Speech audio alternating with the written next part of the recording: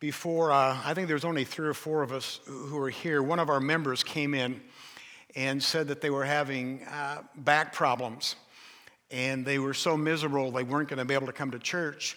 But he said, I remember the scripture in James says that if you're sick, you call the elders of the church and you're anointed with oil. And so I wanted to know if you could pray for me, and then I'm going to go home and go to bed. And we said, sure, we'll pray. So Chaplain Doug Gardner and I anointed this man with oil. And friends, immediately the pain left his body. Immediately. He was so thrilled. He said, thank the Lord. You know, Thursday in our men's study, Keith made a statement that was just so profound. I've thought of it really ever since. He said, you will experience what you're expecting. And when you come to church, you will experience what you expect. If you expect to hear from God, to feel a touch from God, to learn something from His Word, you will leave. And you will say, thank you, Lord, for meeting that need, my expectation. But if you come and you just expect the same old, oh, I've heard that, you're going to leave disappointed. Isn't that interesting how that works? You experience what you expect. So I would just encourage you, and my goodness, that man this morning, he received an immediate healing, but that's what he was expecting when he came. Praise the Lord. Well, this morning I want to look at a very familiar portion of Scripture. The Lord gave me this Scripture probably 2 months ago. Like I should use this for Thanksgiving, and it's the story of the 10 lepers. But I really wrestled with it because we've heard the story of the 10 lepers. We've heard about how only one came back to give thanks. It's a typical Thanksgiving service. And I thought, our eyes are always on people. We're complaining about our current president, or we're complaining about the former president. We're complaining about the neighbor on our right or the neighbor on our left. We tend to have this polarization because we have our eyes on people. We need to get our eyes on Jesus. Man, you guys should have responded more than that. We need to get our eyes on Jesus. That's really true. We really do. And then it hit me, well, that's what we need to do when we look at the story of the 10 lepers. We're going to look at the story of the 10 lepers, but we're not going to look at the lepers. We're going to look at Jesus. And we're going to find 5 things that we can be thankful for in this Thanksgiving week. 5 things we can thank Jesus for out of this story of the 10 lepers. Now, there's 2 kinds of people in the world. And in a minute, I'm going to ask you to identify which side you're on, okay? First, there's those that fill up their gas tank anytime the gauge gets below half a tank. My dad always said, Jerry, it's not going to cost any more to keep the top half full than the bottom half. So always make sure you have a full tank. Then there's other people who believe the E means enough. Or if you have a car that actually has the number of miles you can travel before, you run out of gas, they look at that and they say, game on. So how many of you in Group A, you keep the top half of your gas tank filled? How many? Okay. And how many challenge the E? Oh, man. I think there's more challenging the E than there are that took my dad's advice. Now, how many of you are married to somebody in a different group? Because that just shows God's sense of humor, doesn't it? Even those of us who maybe like to push the limit of our gas gauge have to admit that it makes a lot more sense never to let the gas gauge get low, causing stress, and take that risk that you might run out if there's an emergency. And I want to, present to you this idea today that gratitude's a lot like that as well. 1 Thessalonians chapter 5 says, give thanks in all circumstances. Paul had learned that. He could give thanks when he had a lot to eat. He was comfortable. He gave thanks when he was in the dungeon, chained up, had nothing to eat. See, we all need to top off our gratitude tanks during the good times. Because when you do that, you're less likely to run out of thankfulness during the hard times. So as we approach Thanksgiving Day later this week, I want us to think about how to keep our thankful tank full. And we're going to do that not by looking at our circumstances or what we have or what we don't have. We're not going to look at each other and say, well, that guy should be more grateful, or why did that leper come back and the others didn't? This week, we're just going to get our eyes on Jesus, because I think if we get our eyes on Jesus, we will be thankful. Luke chapter 17, beginning with verse number 11. As Jesus continued on toward Jerusalem. So where is he going? He's going toward Jerusalem. He reaches the border between Galilee and Samaria. And as he entered a village there, 10 men with leprosy stood at a distance, crying out, Jesus, Master, have mercy on us. And he looked at them and he said, Go show yourselves to the priest. And as they went, notice that, they had to be obedient. As they went, forward motion, they were cleansed of their leprosy. Praise God. Now one of them, when he saw that he was healed, came back to Jesus. And he shouted, Praise God. And he fell to the ground at Jesus' feet, thanking him for what he had done. Now this man was a Samaritan. And Jesus asked, Didn't I heal 10 men? Where are the other 9? Has no one returned to give glory to God except this foreigner? And Jesus said to the man, Stand up and go. Your faith has healed or saved you. Lord, we thank you for your word. We thank you for this story that is a historical fact.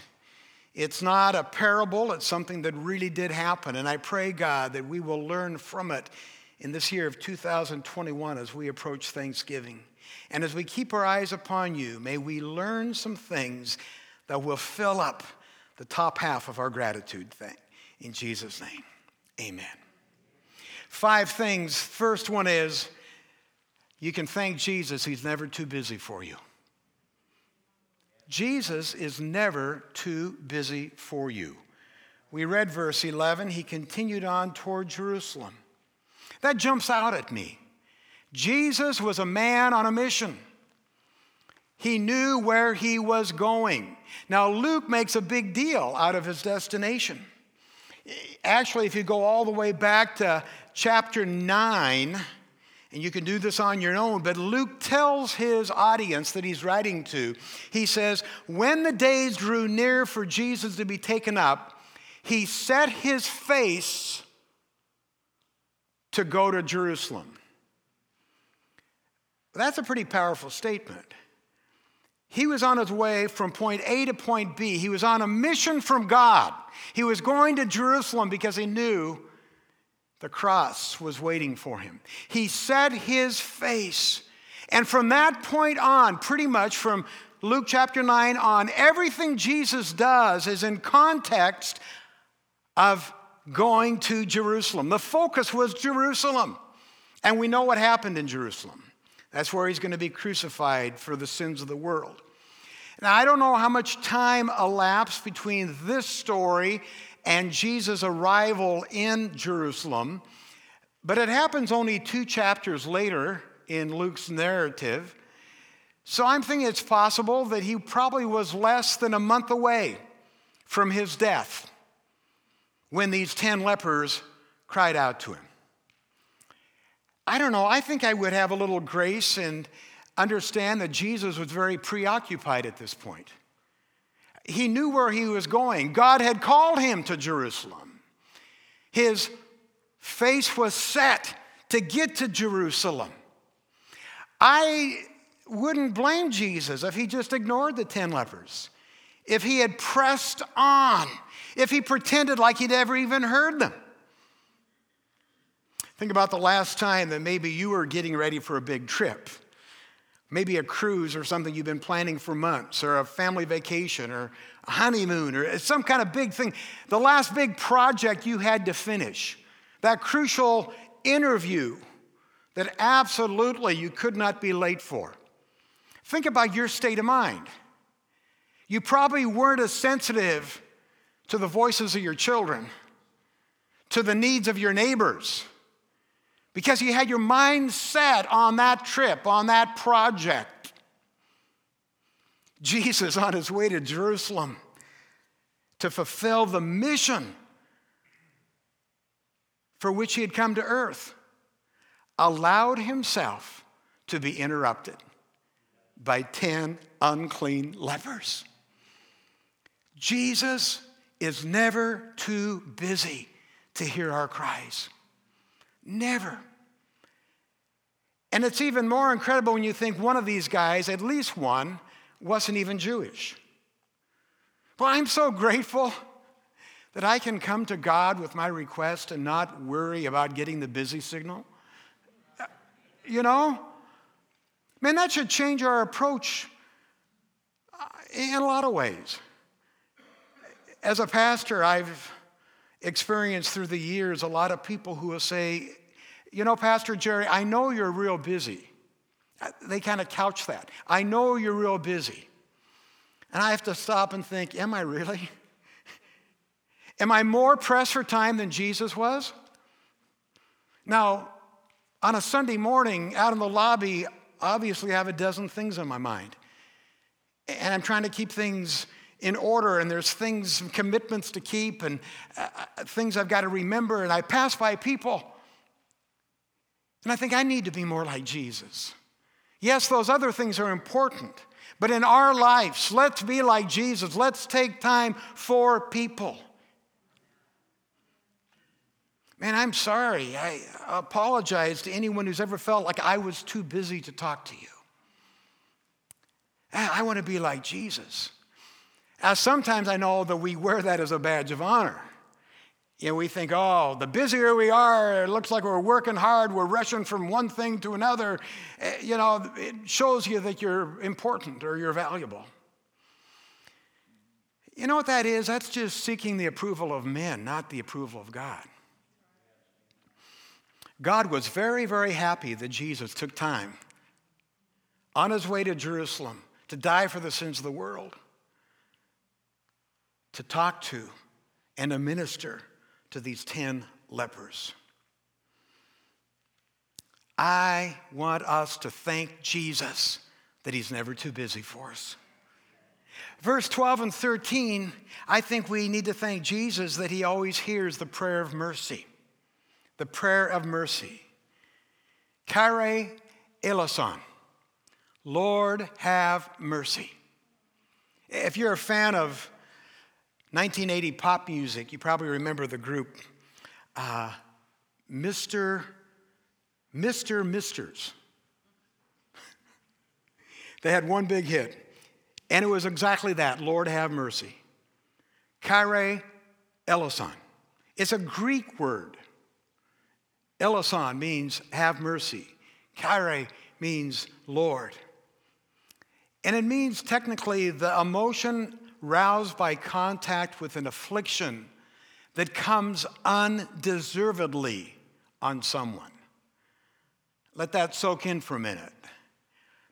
The emotion roused by contact with an affliction which comes undeservedly on someone. There's a lot of things in life that we don't ask for.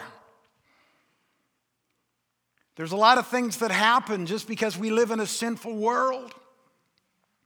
We need to have mercy upon people who are going through those desperate things. That song back in the 80s, I was playing it last night on YouTube. I love the words. Lord, have mercy, or Kyrie eleison, down the road that I must travel. Kyrie eleison, through the darkness of the night. Kyrie eleison, where I'm going, will you follow? Kyrie eleison, on a highway in the night. No matter where we are, we can call to God for mercy, even if we find ourselves undeservedly suffering. Think about those lepers for a moment. They hadn't done anything to get leprosy. They didn't choose to get leprosy. They just got leprosy because it's a disease. And even the Old Testament law was clear that if you contracted leprosy, whether it was your fault or not, you were unclean. That didn't mean that you deserved it. People are getting the coronavirus all around us. Doesn't mean that they deserve it. It's a virus. Essentially, these lepers were crying out, Lord, have mercy, which means technically, Jesus, would you let your emotions be stirred by our affliction, which you don't have and we don't deserve?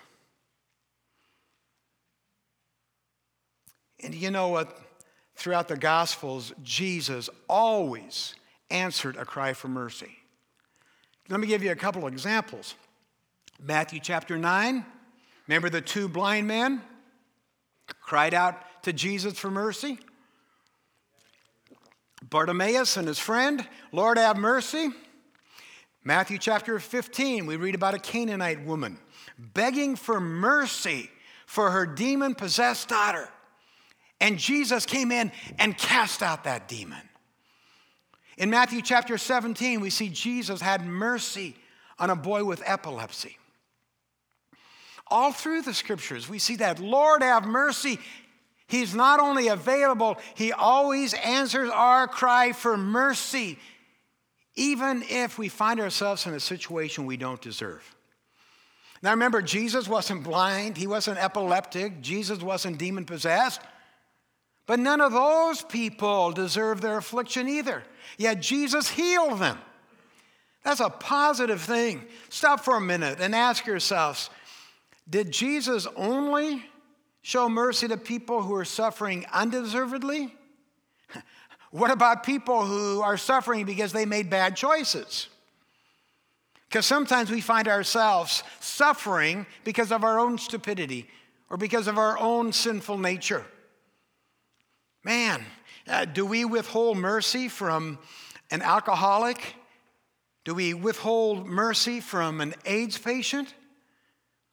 Well, in the very next chapter, chapter 18, Jesus tells this story about a Pharisee and a tax collector, and they both were going to the temple to pray, so good thing.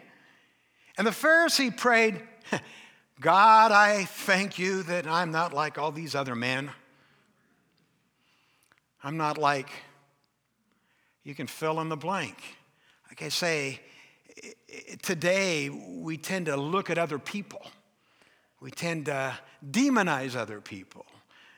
And this Pharisee was doing that. I'm not like them. They're extortionists. They're unjust. They're adulterers. Look at that guy. He's a tax collector. But Lord, I fast twice a week. I give tithe to everything I make. Verse 13 says the tax collector was standing far off, wouldn't even lift his head to heaven. He had his countenance was downward. He was beating his breast and he was simply saying, Kyrie eleison, in Greek, Lord, have mercy. And verse 14 of that chapter says, I tell you, this man, the one who is asking for mercy, is the one who is justified, not the churchgoer. Pretty amazing story. But it shows that Jesus is not only available, he always answers a prayer for mercy. He doesn't just show mercy to people who are suffering undeservedly.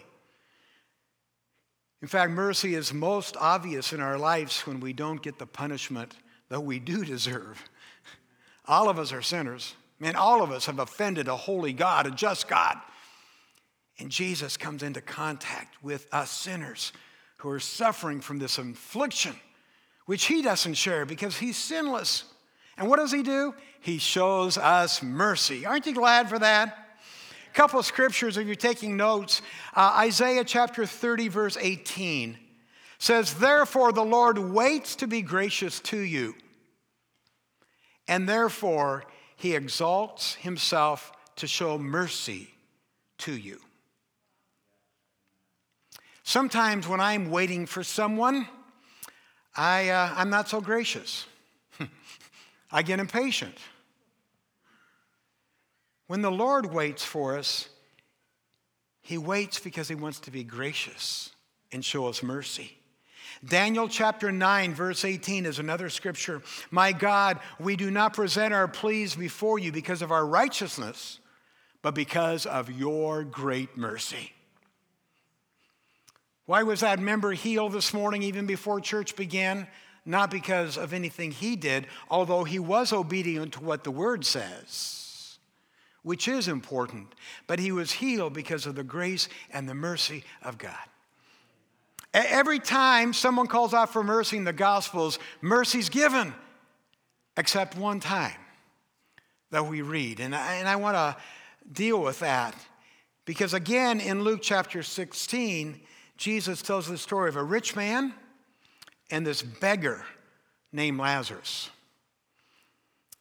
Never once in their earthly life did the rich man lift a finger to help Lazarus. He just passed him by. Oh, it's another beggar. It's another foreigner. It's another border hopper. They just passed him by. And in the story, the man dies, and then Lazarus dies. And Lazarus goes to heaven. And the rich man goes to Sheol. He goes to hell. And he's in torment. And the rich man looks up and he sees Lazarus. Remember this story? He sees him at Abraham's side. Verse 24 says, he called out, "Father Abraham."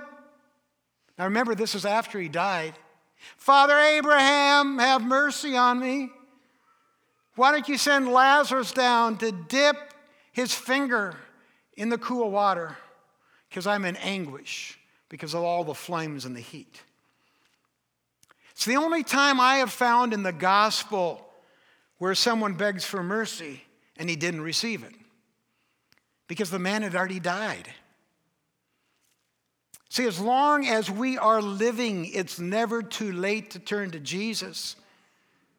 You recognize your sin, you cry out to God for mercy, and you'll receive mercy. But friends, once you draw your last breath on this earth,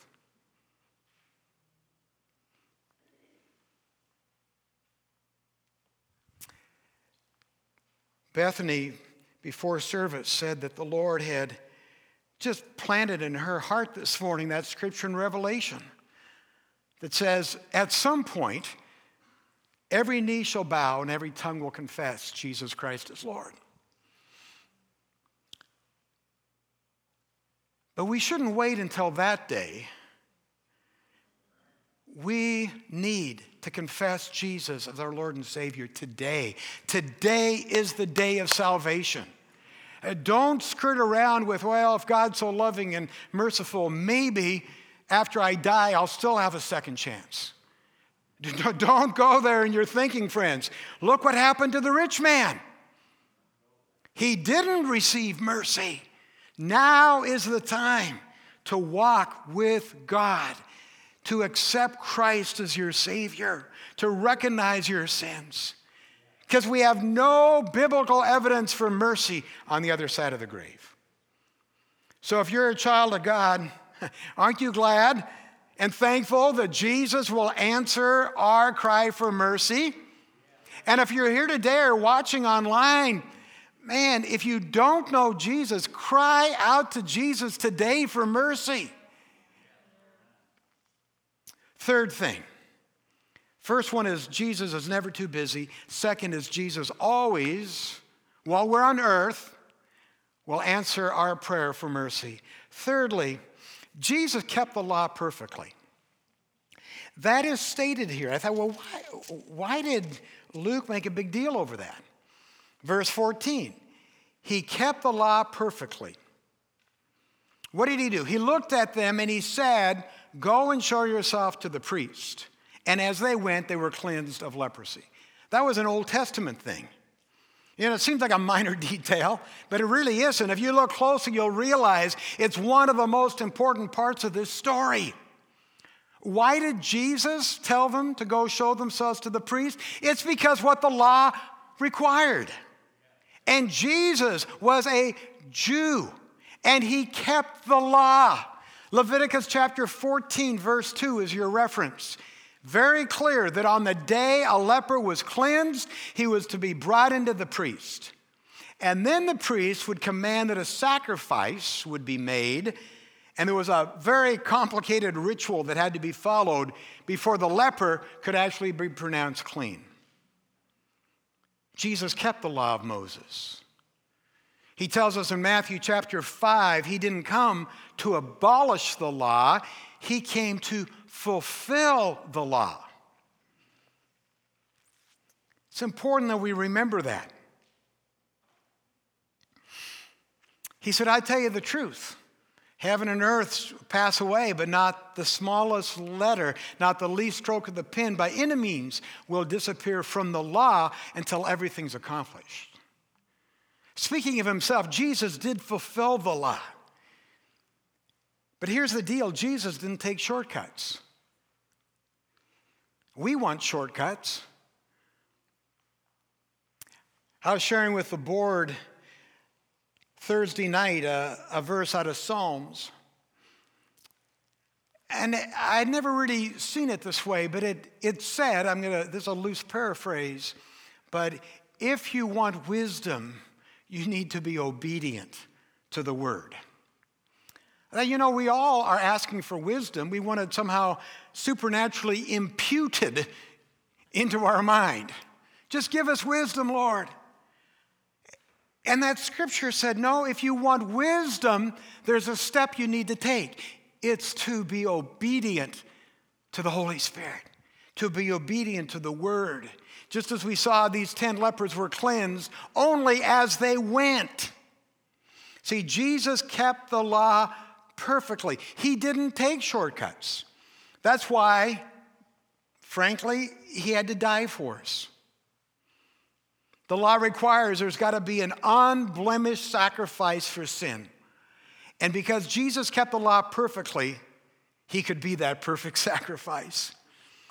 There had to be 1 Peter chapter 3, verse 18 says, for Christ also suffered once for sins, the righteous for the unrighteous, that he might bring us to God, being put to death in the flesh, but made alive in the spirit. I'm thankful that Jesus keeps every bit of the law, because by his example, I can learn that I need to be obedient to the word of God and to the Spirit of God that lives within me. Okay, fourth thing. Thank you, Jesus, that you show mercy to foreigners. Well, we have to deal with this. It's very clear in the text. The guy that came back was a Samaritan. See, Jesus saw that he was healed, and he turned back, and we read the narrative. He fell on his face, and then Jesus said, well, weren't there 10 cleansed? And where's the others? The only one that's come back is a foreigner. And again, it might seem like a minor detail, but I think when we look at it, we'll see the heart of the gospel. Since God's word specifies that one of the 9 is a Samaritan, we can assume that at least some, if not all the other 9, were Jews. That's a pretty safe assumption. Now tell me, who are God's chosen people? The Jews. They were God's chosen people. Man, if you've been reading the journey with us through Acts, we've seen that time and time again. The Jewish people didn't accept Christ. God raised up Paul to take the gospel to the Gentiles, and we're adopted, we're grafted in. But the Jews were God's chosen people, and the Samaritans, they weren't, to be honest. They just weren't. And there was a long history of this bad blood between the Jews and the Samaritans. Yet in this story, mercy was extended to both of them. All 10 were cleansed of their leprosy, but it's the Samaritan that returned to thank Jesus. No one likes to be a foreigner. And I've had the privilege of visiting a lot of countries in my life. And it's always a little bit startling, it makes you a little bit anxious when you go through customs in a country and you don't know the language, you don't know the culture, and you can't read the signs and you don't know, the language. I remember the first time, and this is if you travel a lot, in a lot of airports in other countries, you have to pay to use the restroom. But you never really know whether it's a legitimate person that's wanting you to pay them or if it's some kind of con man. Those kind of things, they just kind of mess with your mind. You go through customs and there's a big sign, that says citizens, and then there's a arrow that says foreigners. And I think, no, I'm just an international traveler. I'm not a foreigner. But the fact is, in that country, in that airport, I really am. And when you think about that, when it comes to the gospel, if you are Gentile, and I don't think we have any Jews here today that were born Jewish, so that means we're all Gentiles, which means we're all foreigners. When you look at the gospel, all of us come to Jesus as foreigners, unless you actually were born biologically a Jew. Now, the Bible tells us that Jesus came, what? To draw all men. That's an important statement. All men, A-L-L. John 8:44 says that. He didn't come just to draw the Jews. He came to draw all men. Man, spiritually, we have a different nature than Jesus. We're foreign. We're selfish. We speak a different language. We're selfish. He's giving. We're citizens of a different country. We understand that. He's part of the kingdom of light, and we were part of the kingdom of darkness. And if it wasn't for his mercy, where we are born again and we are adopted as foreigners, but then received as sons and daughters of the Most High God in the kingdom of God. So I'm thankful today to Jesus that he shows mercy to foreigners, because that's us. We're foreigners. Fifth and final thing I just want to point out, that Jesus both healed and saved. And there's a difference here. I want you to look closely at verse number 19 of Luke 17. Now, depending on your translation, you will have maybe a different word.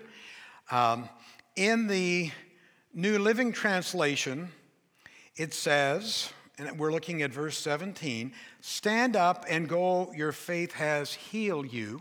But you'll also see an asterisk there by the word healed, because it's a totally different word that's used earlier in the story. Now, the translators of the New Living Translation wanted to make it consistent, so they used the word healing. But you'll see a footnote there, and if you go down to the bottom, it will say, your faith has saved you. In New International, in New King James, in the ESV, verse 19 says, rise and go your way, your faith has made you well. Now, if you look at verse 14, the word is cleansed or healed. And I want you to notice the different phrases there between verse 14 and actually verse 17 also.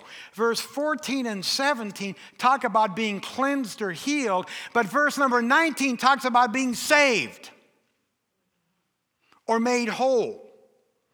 Are you following me? Now, there's a reason for that. They're two different Greek words. That's why NLT, even though they use the word healed, made that note on the bottom. They wanted to be true to the Greek. Two different words.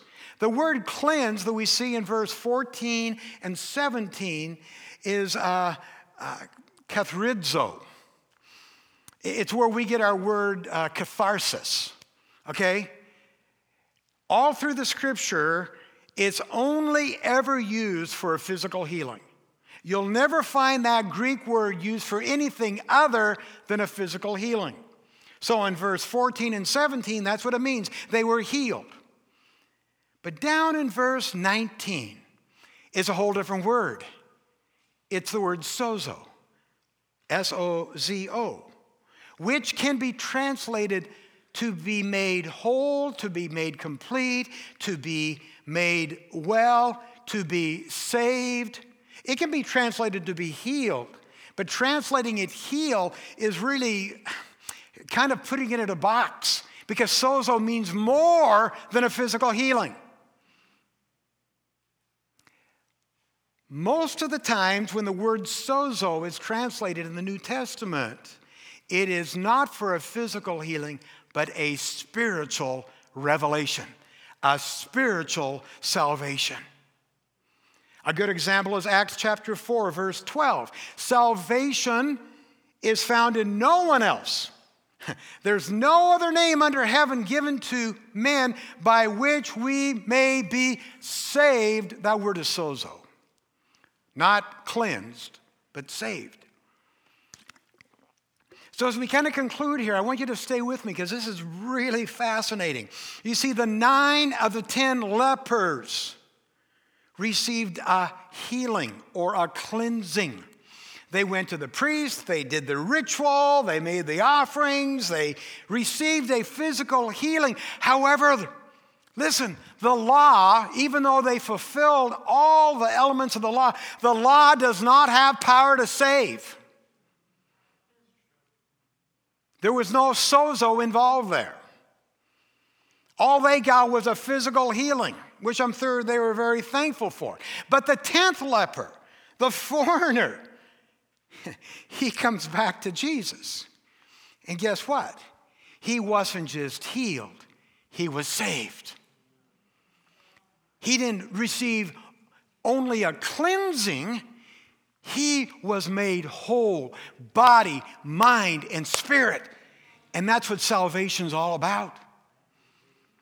Jesus doesn't always heal us of our physical diseases. We understand that. Sometimes he does.